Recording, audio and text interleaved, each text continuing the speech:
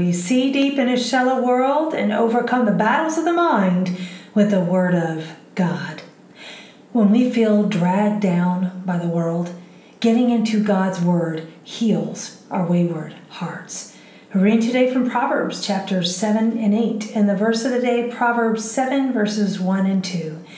My son, keep my words and treasure my commandments within you.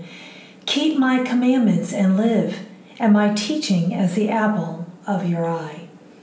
In context, Solomon is warning his son against the promiscuous woman and the lure of worldliness. There's an appeal to our flesh to sin.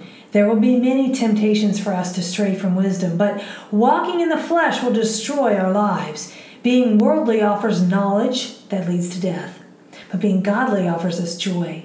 We don't have the burden of sin then. The world pokes fun at those who choose not to walk in folly, but they don't realize that their freedom is actually bondage.